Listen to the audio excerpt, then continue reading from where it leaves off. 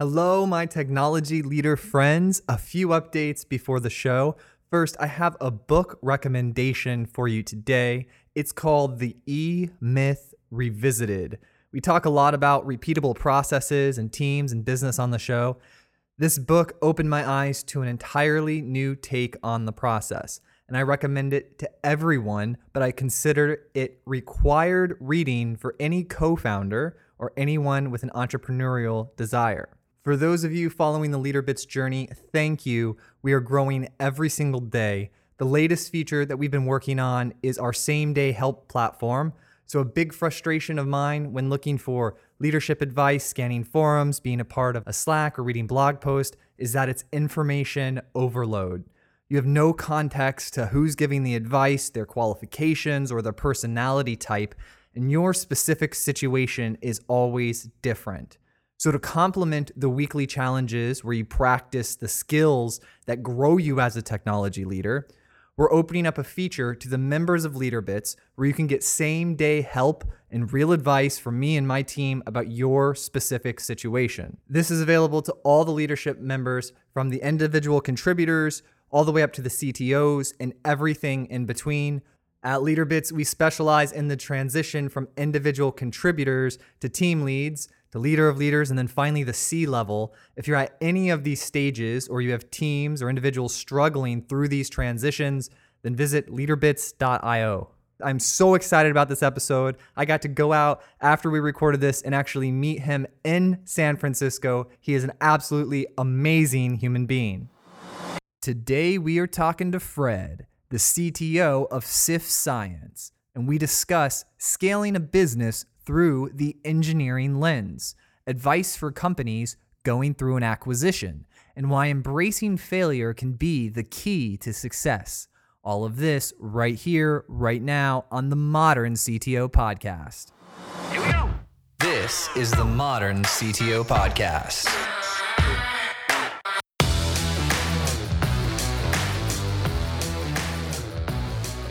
Slack actually happens to be our most recurring special guest. Yeah. Uninvited special guest, I'm guessing. Yeah. So where are you at today? I am at our office in downtown San Francisco. Downtown San Francisco. I've been out there quite a bit. I was just out there for RSA a few weeks ago. Oh yeah, we went to RSA as well. The city is kind of overtaken by a lot of different people coming in and trying to learn about security. Yeah, I was talking to the Uber driver, and he said that you should be here when Salesforce comes because there's so many humans. There's like apparently 120,000 instead of 60,000. So many humans that the network slows down. Yeah, Dreamforce. Dreamforce is kind of the conference to be reckoned with. The city like literally transforms. Really? Dreamforce takes over, yeah. You see a whole bunch of new billboard ads go up. There are people in the streets just kind of like organized around different areas of Moscone Center. And it's just, the city's overtaken. It's kind of crazy. How long have you been in San Francisco? I've been here about 8 years. So I used to live in Seattle, worked at a number of companies and startups up there. And my last startup was acquired by Google. And so as part of the acquisition terms, we were made to relocate down to Mountain View. Mm-hmm. And I hung out at Google for a little over 2 years. Splitting my time between Mountain View, San Francisco, and New York, and then finally moved over to SIF Science, and I've been at SIF 6.5 years. I love the website, by the way. It's like some of the most beautiful design I've seen. Yeah, thank you very much. I'll forward that along to our designers. We have this vision of kind of marrying design and technology together in a way that really makes it easy to understand what value we provide. I think a lot of people don't focus enough on design and the storytelling behind the technology and the products they build. Yeah, well, as humans, our memory is based on stories.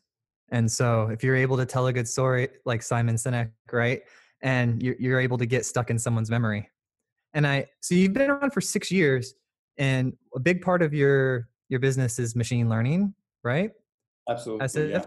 So you guys were before it was getting hot. So you guys started before everyone was on the AI ML money train. Yeah, absolutely. There is a train. Yeah, I mean, one of the funny things here is that machine learning has been around for many decades, the algorithms in particular that power machine learning, but it's only been about the last 6 or 7 years where we've seen this really like widespread usage of the algorithms across various different tasks. And so, yeah, we were right there at the beginning where it started to take off and take shape. There were, I'd say maybe a half dozen popular libraries like scikit-learn and the like that um, provided implementations of the algorithms that you could use, but nothing at the scale that we see today. Yeah, it's amazing to see the different projects that emerge. When it started to become real popular and I started hearing about it a lot more, I did some research into it and I was like, oh man, I saw this stuff, back in the early 2000s when I was just searching around and, tinkering.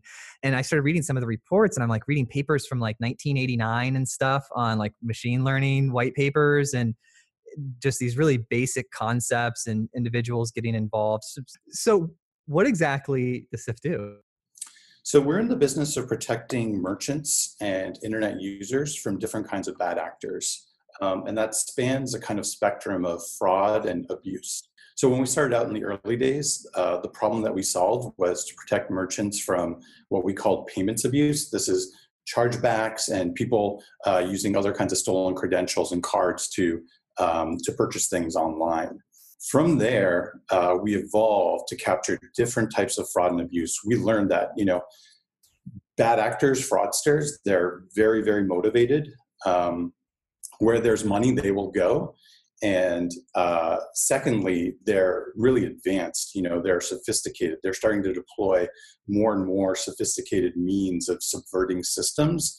And wherever there's kind of an opportunity for them to get value, they will go. And so we expanded past the payments abuse and started getting into content abuse, account takeover, account type of fraud like fake accounts, promotion abuse, and so on. And so we've grown over the years from solving that one task of payments abuse into building more of a platform approach to protecting merchants from different kinds of bad actors. Yeah, you've done another area where you did a fantastic job is the content, the educational content. So I was consuming all of it and learning so much about the things you were mentioning about account takeovers. And I, as an engineer, for 15, 17 years, I'm like, oh yeah, I could build that. Like I could build the attacking thing. And I was like, you would need against that. Like I could build that too. Like, oh, I could see how I could do that. Yeah. I was like, oh, you know what? There's like, the whole world is coming online. Like, we've lived through it here, so it's very commonplace to us. But to realize that there are cities in different parts of the world that are actually getting internet for the first time and learning all the things that you can possibly learn and knowing that, oh, if I go attack this cluster and perform this attack, I can actually make money somehow. And so they're seeing it as like, maybe even in a Robin Hood-esque way of like, yeah, let's attack sources that are attackable. So that whole, I guess you call them bad actors, the whole concept was made aware to me recently. Like I just didn't have perspective. I've been so buried in business logic and enterprise systems that like this is something that's it's really interesting me. So I'm glad. Thank you for being like the superhero. Oh yeah, definitely. I mean, we go to great lengths to try to educate the world about the different types of fraud. I think just to kind of like touch on what you're saying, I think definitely there are examples of where there are the lone fraudster who's attacking, some e-commerce site and trying to use stolen credentials that he or she bought on the dark web or whatever channel they got these stolen credentials from. But there's a whole different layer that people are completely oblivious to, and that's organized crime. Yep. So organized crime, I think when, if I were to tell this story to my brother or to a friend, they would think of Italian mobsters, trying to get their taxes, collect their taxes on the real estate, the property that they owned across, the neighborhoods, like Godfather days. But the nature of organized crime is very, very different today. At least there exists a presence of organized crime on the internet where there are actual businesses that run profit and loss centers where they hire people like you and me who can code specifically with the task of stealing money, funds, value, reputation, identities, and then they have salespeople who carry quota and have to sell the stolen identities, the stolen cards, the stolen value to other fraudsters. This is real business, and it's kind of shocking to like learn about this. But there's a lot of money stolen every single day from across the world, and it happens in the U.S. too. I mean, it's not just these new geographies that are kind of coming online where people are thinking, like in the example you gave, I can go and now leech funds or steal funds. It happens in the U.S. every single day. So it's kind of shocking, I think, when people really learn the true cost of fraud, the real size and scale of the problem. Oh man, I have a couple friends that are in the Washington area, and they were telling me about how there's a big push right now for our offensive systems. And so now this whole concept of like uh, conflict is like our countries are now offensively. It's like war, but like digital, but like not so obvious. It's like a very slow, strange situation. Have you looked into that at all about how we work as countries with that?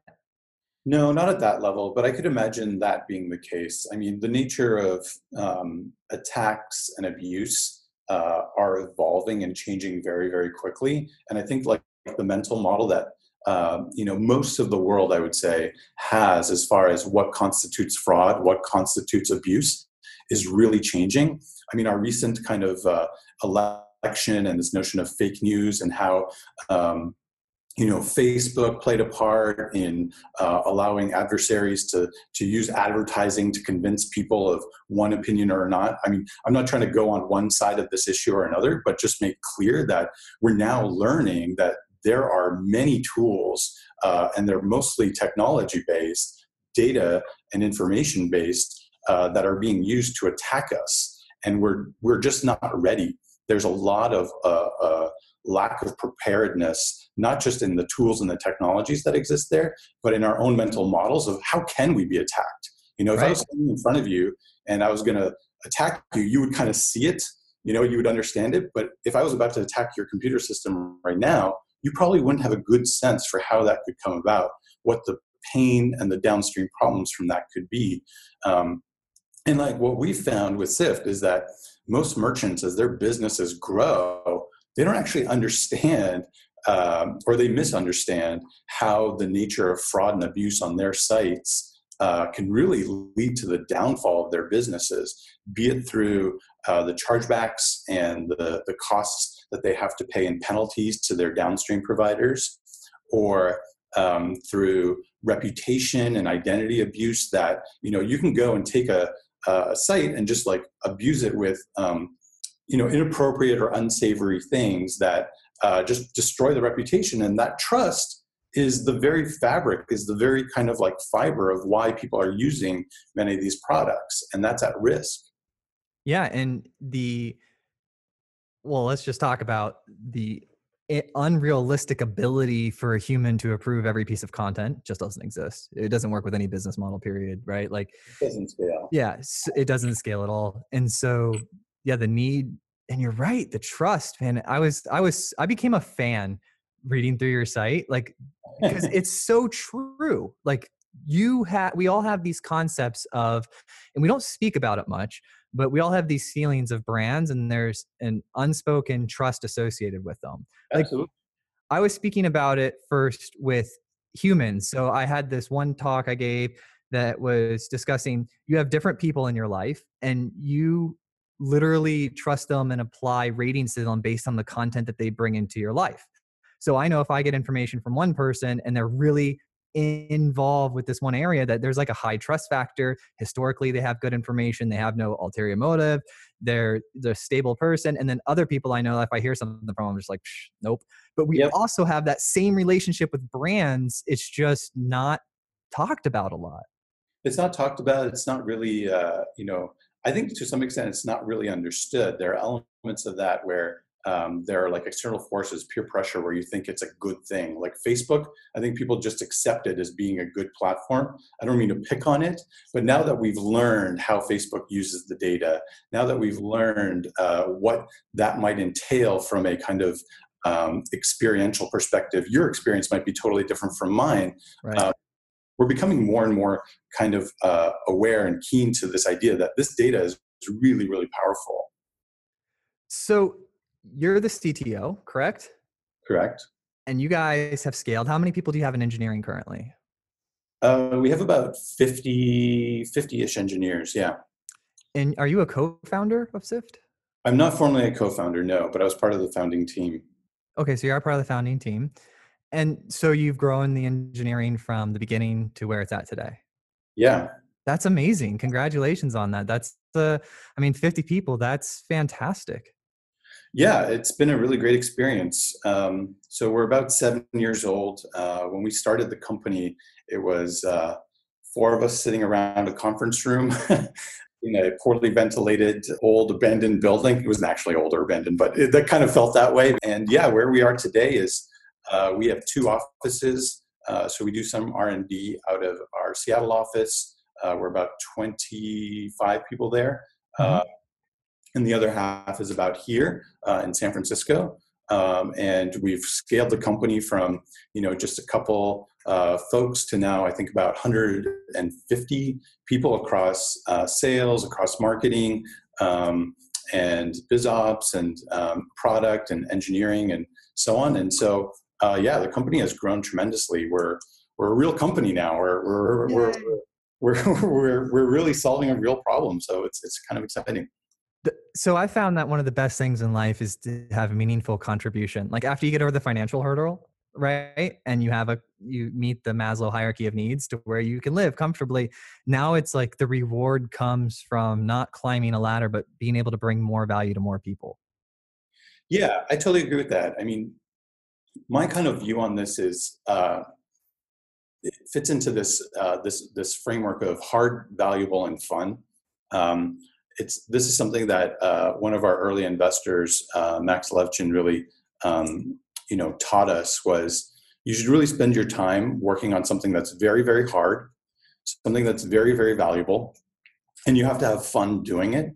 And the way I describe this is to say, look, we're working in San Francisco and in Seattle. These are two huge tech markets. For any engineer, it'd be super easy to walk out the door. You could literally hold a piece of paper on which you used your Sharpie to say like, hey, I can code, get me a job. And somebody would come and like talk to you and you would get a job at working any of the big five companies. I mean, imagine you could pass the interview. So it's not, there's no shortage of opportunities. What there is a shortage of is really hard problems that are fun and valuable. And so really, I think that what I have prioritized my career on is working on things that are very, very hard.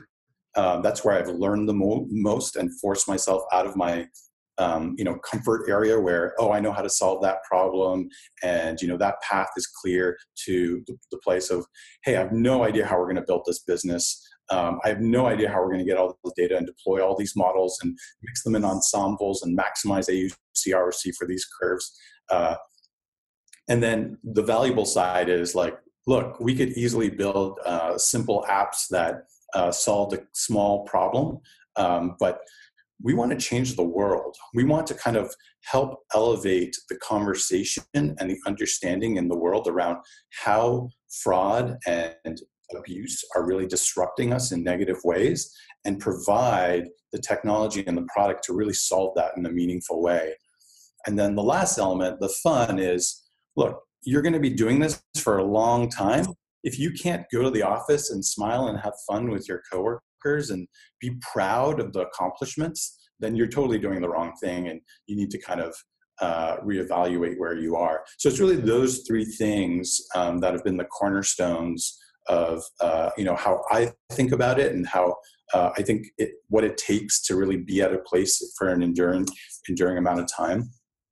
So I'm going to ask some value questions for the CTOs. We have a large CTO audience, lead engineer audience.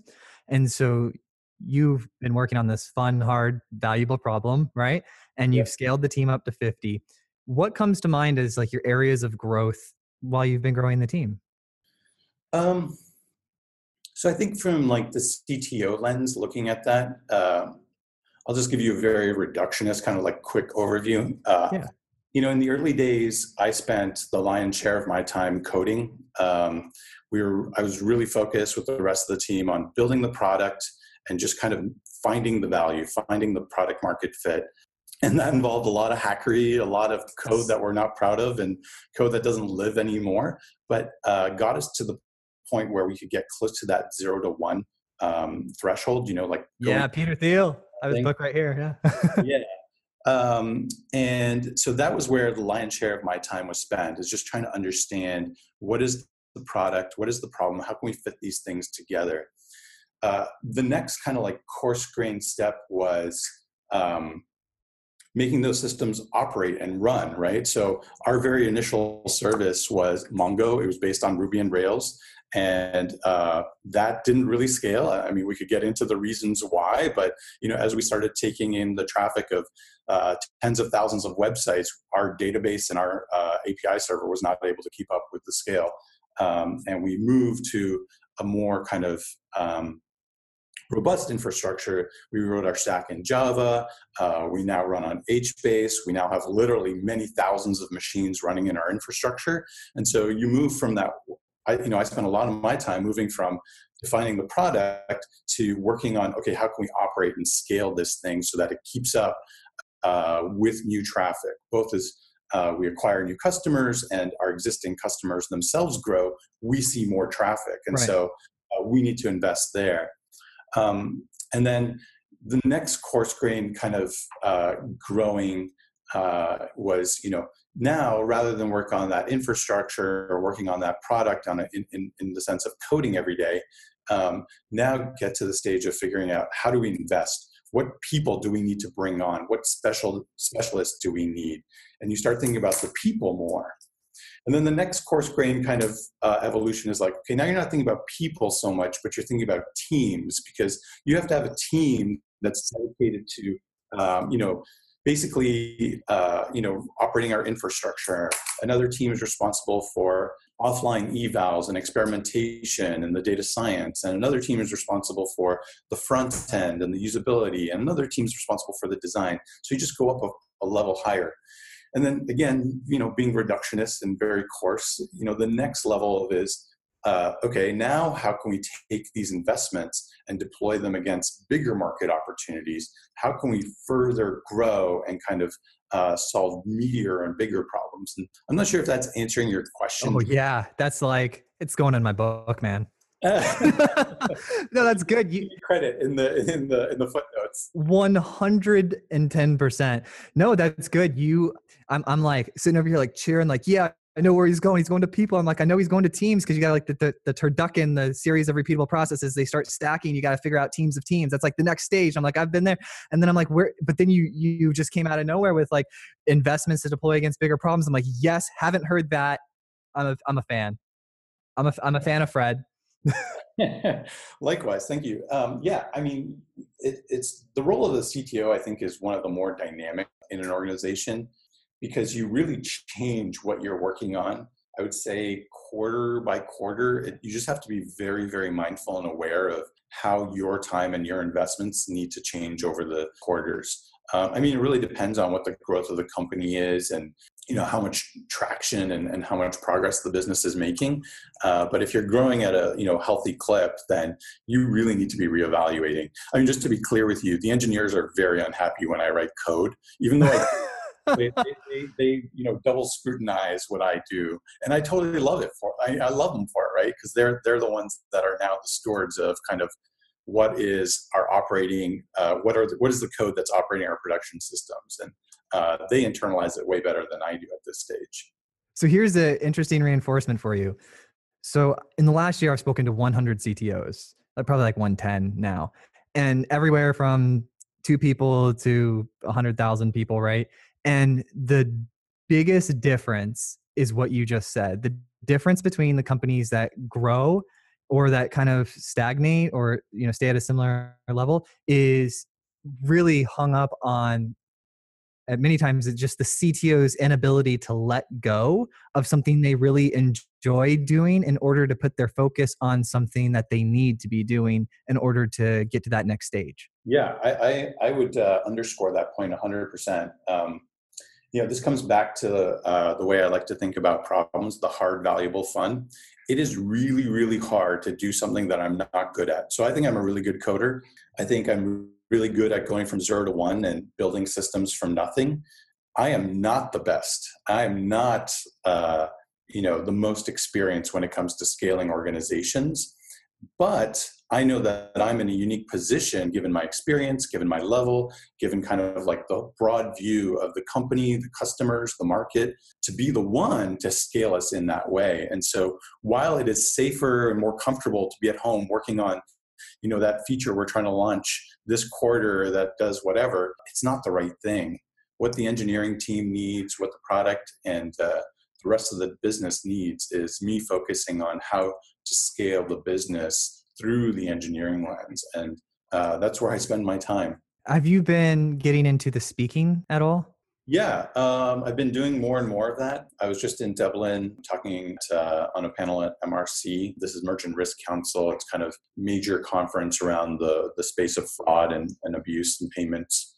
Yeah, I've actually saw, like, I was just looking, I don't know, a year or two ago online, and this ad caught my eye. It's like, do you like to geek out over like 6 millisecond fraud transactions? And it was some company doing recruiting, and I was like, maybe. Let's see what this whole world is. Because I was like, yeah, they were saying like 6 millisecond fraud detection. I'm like, well, that's interesting. I want to see what technology is being deployed there, you know? Yeah. This is really creative how people are finding different people. I was talking this morning to the CTO of Asana, and they're out your way, and they just passed, I think, 100 engineers. Are you familiar with Asana? Oh yeah, absolutely. Oh, We're yeah. users. Oh, really?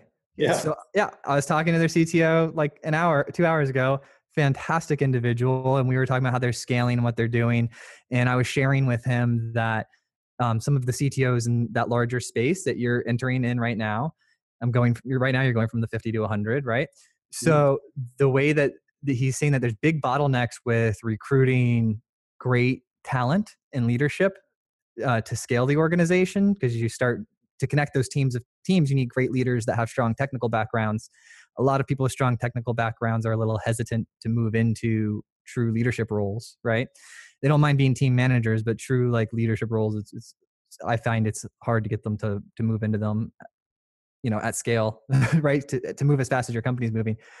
But the point would be that a way I've seen many companies do this successfully is by getting involved in the community and having their leaders speak, and their different sort of like micro cultures. Like, for example, you're at the Merchant Risk Council, but maybe some of your leaders, if you're primarily in, I believe you said that, like HBase, right? That's something that you're in. They'll have people in that, culture as well, doing speaking and outreach and communication, because I'm finding that when the leaders are out, the best people look at the leaders and say, I want to work for that person. I like their attitude. I like their culture. I like how they see things. And I get all the time people that come on the show, and then they'll call me up like a month later and say, hey, an engineer heard me on the show and they reached out to me. And it's like been one of the most fantastic hires, because they align, the way they think aligns. When you're out there more and people can see who you are as a human, that'll attract, your tribe.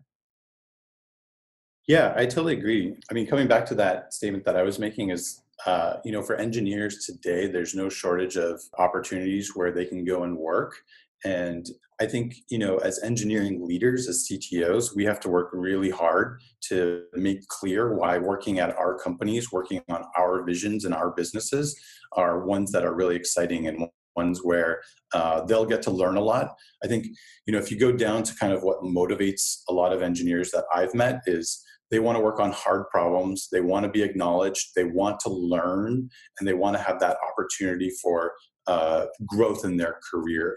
I think if you go and work at one of the big 5 tech companies, the room for growth is kind of mired in, let's say, complexity. It might be politics or bureaucracy, but it's really complex versus the notion of working at a startup where there's really no shortage of hard problems to work on. But the question is, will working on those hard problems get you to where you want to go? And so I think as tech leaders, our job is to kind of provide the clarity in why working at our companies is really exciting, is really rewarding, is really fun and valuable, and how we support the growth of the individual. And it's, we're really lucky in that SIFT has grown as a business. It's always kind of hard to kind of fulfill that promise if your company or your business is, let's say, not performing well. You can't give your engineers more. But as the company grows, the best thing to do is, farm from within, as they say. Let the people who have been there, who have kind of been through the muck, understood the problems,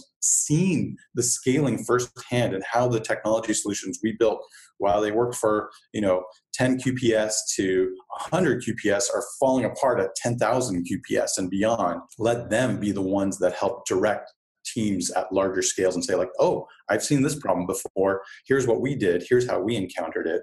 And then coming back to the earlier thing you were talking about, as far as, going out there into the industry and talking about it, I agree 100%. I mean, we spend a lot of time at meetups. We've spoken, I think, every year at HBaseCon because we're one of the larger, hey, there we go. yeah, we're one of the larger HBase clusters out there, I would say, given the volume that we take on. And then we have our own homegrown events. It's called Turn Up the Bays, where we dive deep into our machine learning infrastructure, how we do evaluations, how we mix the many models, global knowledge, local knowledge, how we've effectively deployed RNNs, what it took to do that. And I'm sorry, what's an RNN? I haven't heard that before. Recurrent neural network. Oh, yes. Yeah. Sorry, we speak in TLAs at SIFT. Elon Musk would not be happy with you. Have you read his letter about acronyms? No. Oh, he is like very outspokenly against acronyms, because apparently all his engineers, when building the rockets, early on, because it's rocket science, they would call like thrusters like these long acronyms, and then you'd have to learn all of these acronyms. He's like, no, that's the thing that makes it go faster. Like, just call it what it is, like use plain English. And so he's got this famous email. I read his life story in his book.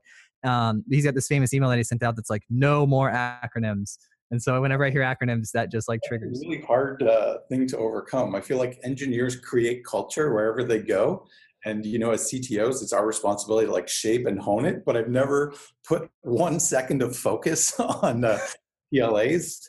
I always thought that, acronyms, I feel like everything's an acronym, but right. Interesting. That's an interesting tidbit of knowledge about Elon Musk. There's your next talk, the quantifying the cost of acronyms. There you go. How do you measure that? Yeah. Oh, that's amazing. So have you thought about bumping over to the other coast to pick up the talent on that side of the world? Yeah, absolutely. I think, the internet is a powerful thing, and you don't quote me on that. I'm going to quote you on that. It's going down in history. Yeah, the internet's really powerful. I mean, you don't necessarily need to be in the same office. You guys are somewhere in Boston or on the East Coast, right? So we're having this interview with at least 70 milliseconds lag, and we're doing just fine. I think there's a lot of opportunity to tap into the really rich, the really strong and experienced engineers that are around the world. While I worked at Google, it was kind of just the norm. It was kind of like expected that when you had meetings, you could very well be meeting with people that were geo-distributed across not only the country, but even the world. And with SIFT, that was a really hard learning to operate in a mode where, oh, I have a meeting with someone. Okay, they're in Seattle. Okay, we got to get onto Zoom to have this call. We need a conference room. There's a lot of tools and kind of infrastructure you need to make it happen. But once you do, what we've found is there's really, really strong talent in Seattle, really highly experienced, motivated, and just passionate people. And we believe that they exist not just in Seattle and California, but the rest of the world. And our plans are very much to expand globally to tap into that talent, not just engineering, mind you, but other parts of the company as well. And it's great to have all that culture together.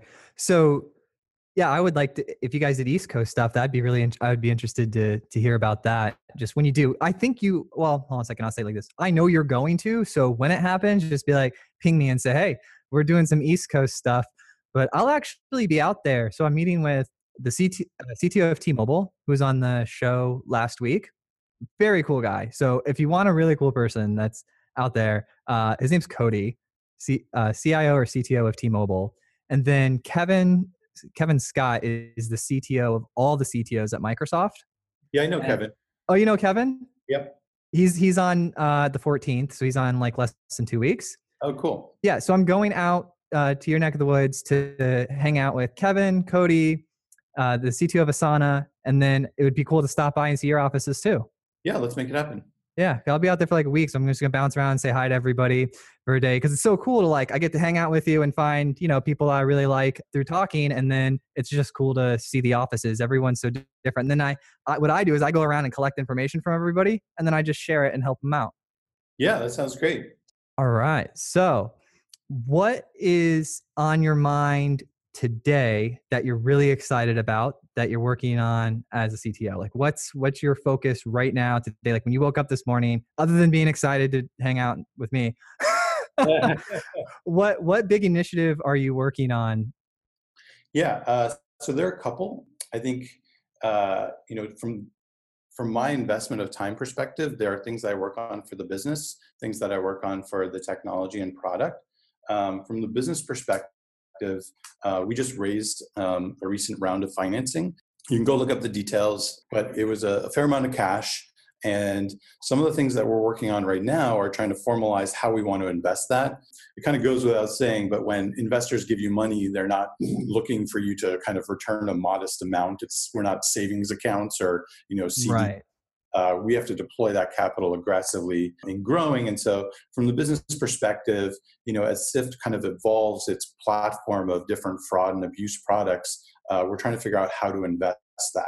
Secondly, I've been spending a fair amount of my time actually doing outbound work with the sales team. So evangelizing how our product works, how our technology works, and kind of like pulling the curtain back a little bit with some of the enterprise customers that we work with, sitting in with their data science teams, their engineering teams, and just taking the direct questions like, hey, you say you do this on your website. How does that actually work? Yes. And so we'll go to a whiteboard, we'll draw it, and we'll just kind of get into the details. And candidly, that's something we're learning is really, really valuable for the enterprise class of merchant that's still kind of unsure, what is machine learning? How could it fit into my business? And so one of the things I'm working on is trying to make that more clear and more kind of easy to accept, because while you and I could talk about it and say, hey, these algorithms have been around for dozens of years, and you can go and download any number of examples that will be a perfect cat classifier. Enterprises don't operate in that same way, and they need to have a deeper, more clear understanding. And so that's where I'm working on. My investment on the business side has been. On the technology side, one of the roles that I play is kind of an experimenter, a tinkerer. And so there's a very, very small team of us. It's just two of us. And we are experimenting with what I like to call, wild ass crazy ideas. We have no idea if these things are going to, manifest as anything meaningful. It's like your labs. Yeah, it's kind of our labs. We try not to put too much expectation on it because, if you set the bar low, anything you do, you can kind of, you can do well. That's how I do my marriage, my friend. That's my wife. But the goal here is to kind of do things that, we wouldn't put a first class investment of a team or people who are already working against a clear area of ownership. These are net new kind of experimental investments. And as those investments kind of become more clear, then we start putting a deeper and more meaningful investment behind them. So those are very coarse-grained kind of the areas where I'm working on. So that ability to not interrupt your processes that are executing in order to try something else is like you've got it, it's working, it's going. That's like one of my best person in this area, but I got to try this. It's like you can't rip them out of their routine. It doesn't work. No, I agree with that 100%. I think engineers in particular, because it's this balance of creative and very highly intellectual work. So when you break that cycle, there's this activation energy that it takes for them to reestablish their mindset and their thinking. And so when you break it, it's actually not just the cost of the disruption and the amount of time they're not working, but also the amount of time it takes for them to re-engage into that, into the zone, as it were, right? Yeah. Versus people who are doing more transactional kinds of things, like, oh, I can stop and go do this. Okay, now go back to that. The activation costs a lot less. Yeah. So I've noticed this too. So what I found that I was doing is I'm programming a system. And then so like the individual has quantified how they're valuable by their output. So they say, all right, I do this and I'm valuable. And so if you re-quantify that output, there's like a lag and there's a whole, like the cost you're talking about, like associated with them figuring out, all right, what am I doing now? And then how do I go back to bringing you the value that I was before? And that's a process that I see that I noticed. I'll just be upfront about it. I was doing it, and then I noticed and I had to stop doing it because it causes issues.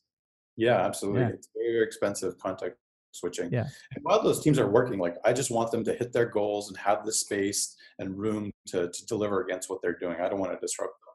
So I've got a couple quick questions for you that have come in. And the first one is struggles during the acquisition or anything that just comes to mind, like about your experience. You said you've had a couple acquisitions in your career.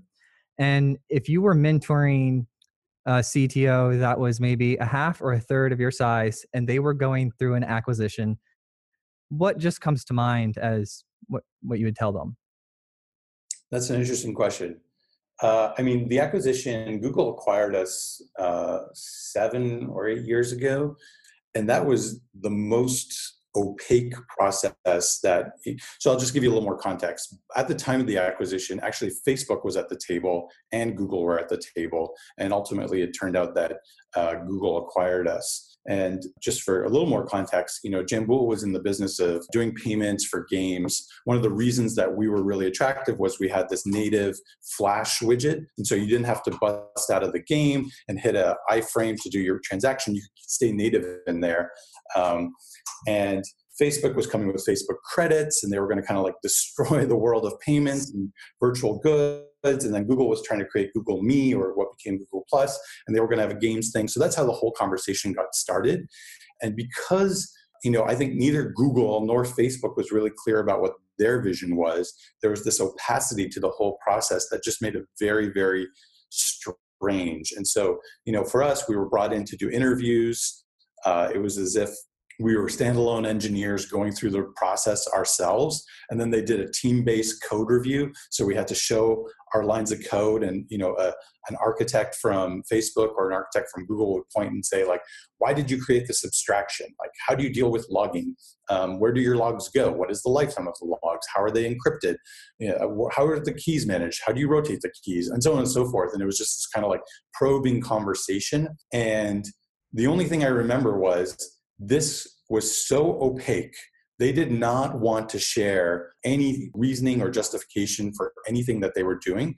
And we were just at their mercy. So if they would say, hey, now we need to go and, we need credentials to your AWS account so we can kind of like poke around and see how you set up your infrastructure, we just kind of said, okay, we can kind of give you this access and you can view this. But we had no control. And I don't know if this is a learning, more so as an FYI. Be prepared for that.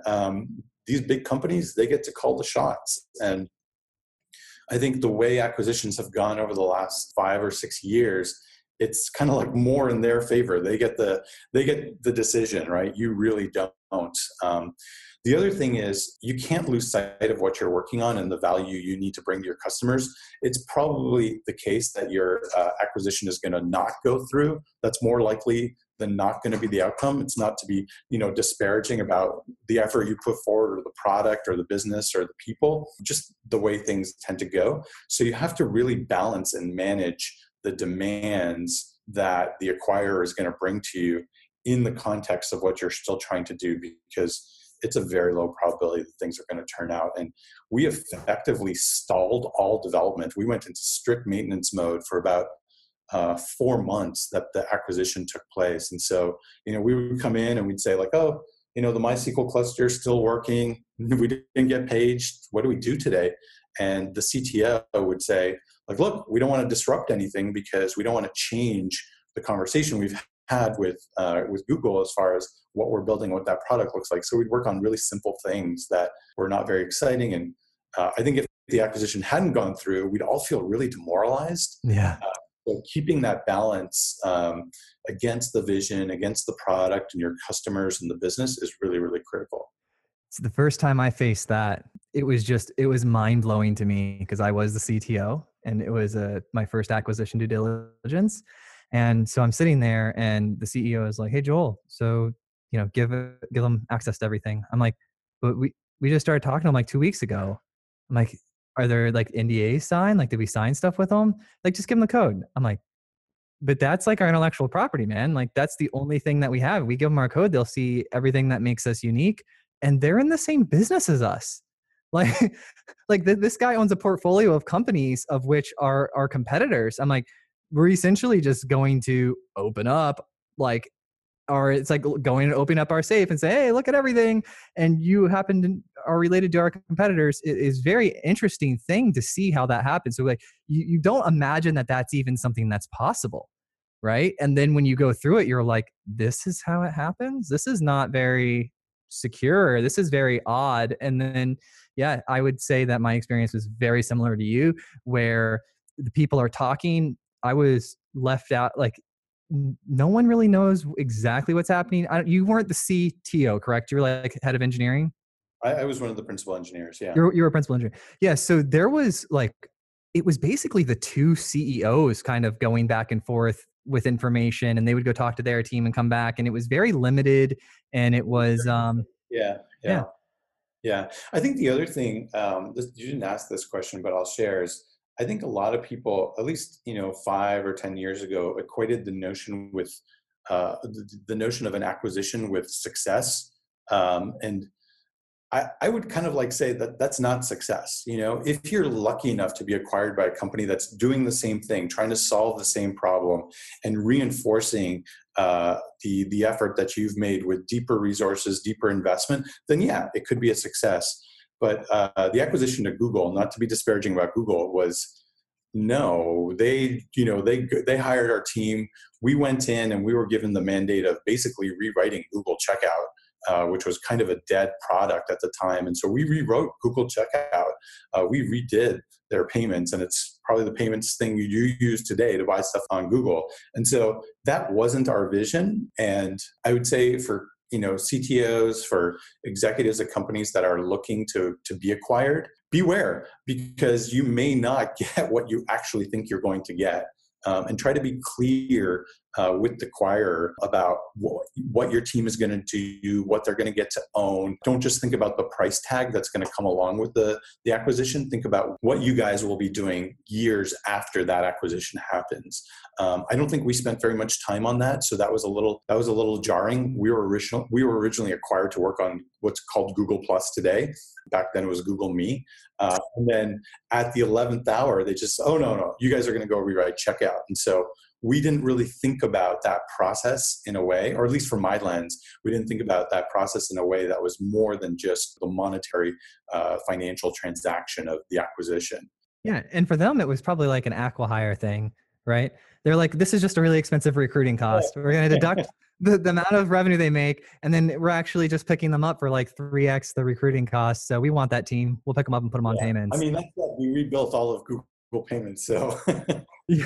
Well, that's pretty cool though. That's an awesome project, yeah, right? that was a tremendous learning. Yeah. One of my first projects in real estate. I saw, by the way, we were in real estate at the same time. You were in 2005 solving problems with Yeah. Zillow real estate. Yeah, I was speaking at like Inman and things like that. If you ever went to that conference, No, I didn't. but I, oh, okay, yeah, there's just like there's the big conference in real estate. It's called Inman, and it happens once a year in San Francisco, and then once a year in New York City.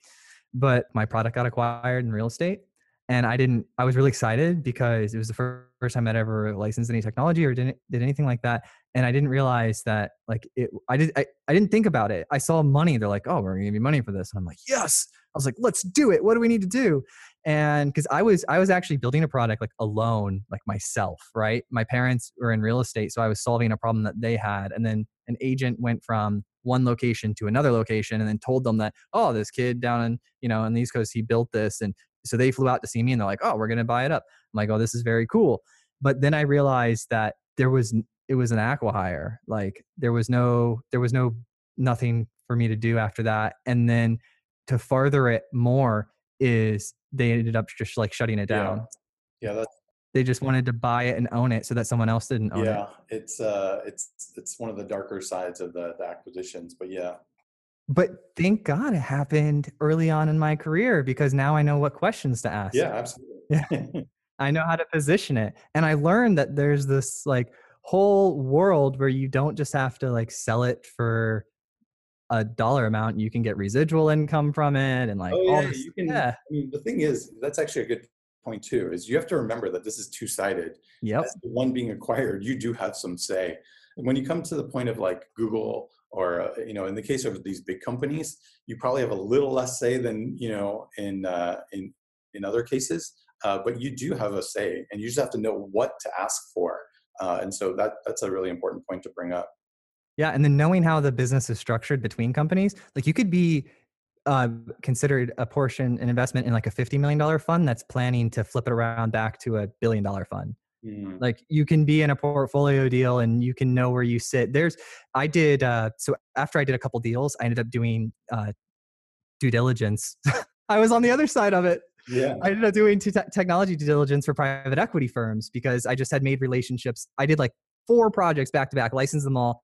And then each one, there's investors on both sides. So you get to know them by going through the process.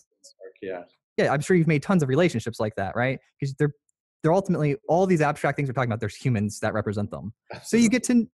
you get to know them during these processes, and then everyone goes from project to project. So, yeah, after I did that, I just got that. That was like right in 2013, 14, 15, when things really started to take off in the private equity market, and everyone was just look at this, look at that, look at this, and yeah, that's what started this whole book and everything. Is all the trends I saw looking, and I went from being on a project like for 9 months, building something with groups of people and things like that, to seeing 4 projects a week and seeing inside of teams. And I'm like, whoa. Well, thank you so much. I've got one last question. Elon Musk time machine. You go to his house, he's got a time machine, right? Okay. Actually, you're hanging out with him. He's doing the test run. Like boring, you're doing flamethrowers. He happens to have a time machine there at that event. You go in, you get to give specific advice to yourself. The most useful advice you could possibly give to yourself. Very short, very quick. Your past self. What would you tell yourself? Um, wow, that's a good question. I thought you were going to ask me a question about Elon Musk. So, yeah, I, I think the advice I would tell myself is to embrace failure. I've been really fortunate in my career to have worked at companies that have been really formative to my experience and have they themselves have grown. But I have experienced a lot of failure in my life. And I think at first when I was confronted with it, I was kind of dismayed. I was kind of saddened about it. But, life is pretty long. And I'm one of these people that's probably going to be working into my 80s. I'll probably be a terrible engineer at that age, but I'm excited to do it and take on new challenges. And so what I would tell people is embrace the failure and try to be clear and specific about what it is that you learned from that failure. And if you can, write it down, write it in a Google Doc or whatever it is, and say, like, in 2005, I worked on this project and we thought it was going to be an acquisition, or I thought I'd have this tremendous product market fit and I invested this much time and so on, but it failed. And be really clear and objective about it. Try to take the sentimental kind of like, oh man, I'm such a loser and this didn't work out. And if only I'd done this. Don't dwell on that side. Just be critical in an objective way about why you failed, and then write it down. I think the act of writing it down has helped me. So I'm kind of cheating by telling you this is something I actually do. This is the advice I would kind of Start earlier. Yeah, I would just start earlier and be less kind of emotional about failures. There's like this, I don't know if it's Warren Buffett or John Bogle, but they say something like, there's no room in investing for emotion, right? You can't be emotional about investing. I would apply that same adage to failure. You're going to fail a lot, and that's actually really, really valuable. Make sure you extract the value from it and don't allow yourself to repeat it. This is beautiful. Okay, you're going to have like 2 mentions in my next book. Yeah. So I'm not kidding you. Unintentionally, the call has like touched 60% of the outline for my second book. So We didn't conspire to do this together. yes, I'm gonna say you're gonna get the pre-copy to look through it and judge it and give me feedback prior to its release. But the first one did very well, Modern CTO. Then I have all of these CTOs I know now, which has just been, I guess I was like one of the first people to stand up and like wave my hand and talk about it because everyone's coming out of the woodwork to talk to me now. So I love it. I just love sharing and talking. But everything that I've learned in this past year that I didn't cover in the book, I'm putting it all into a second book called Everything But Code, right? Yeah, and that's a right? lot. Yeah. Yeah, Everything But Code, but it's geared towards, the people in the transition, and there's many levels of transition, and then it's about sharing all of this information so that the next generation of people can do better than we did. And that's what we do. Like even on a DNA based level, DNA replicates and shares information down the chain. And so I figured it's one of the most human things I can do to contribute is just to share information down the chain. Yeah, I think that's really great. I'm excited to see that book come out. Awesome. Fred, thank you so much, man. We did it. We had a podcast and it was amazing. You're like a superhero with the way you're saving the planet from the fraud and the destruction. And then I know you were born to do this, Fred, because you have superhero hair. Oh, it's like so. You have Clark Kent hair. It's like, of course, right? Yeah, I did that. That wasn't an intentional thing. I think I was overdue for a haircut, but. Oh man, awesome! Thank you so much. I'll be out there in a couple of weeks, and I'll say hello. Okay, perfect. Yeah. All right. Thanks, Joel. Thank you so much, man. You have a great day. You too.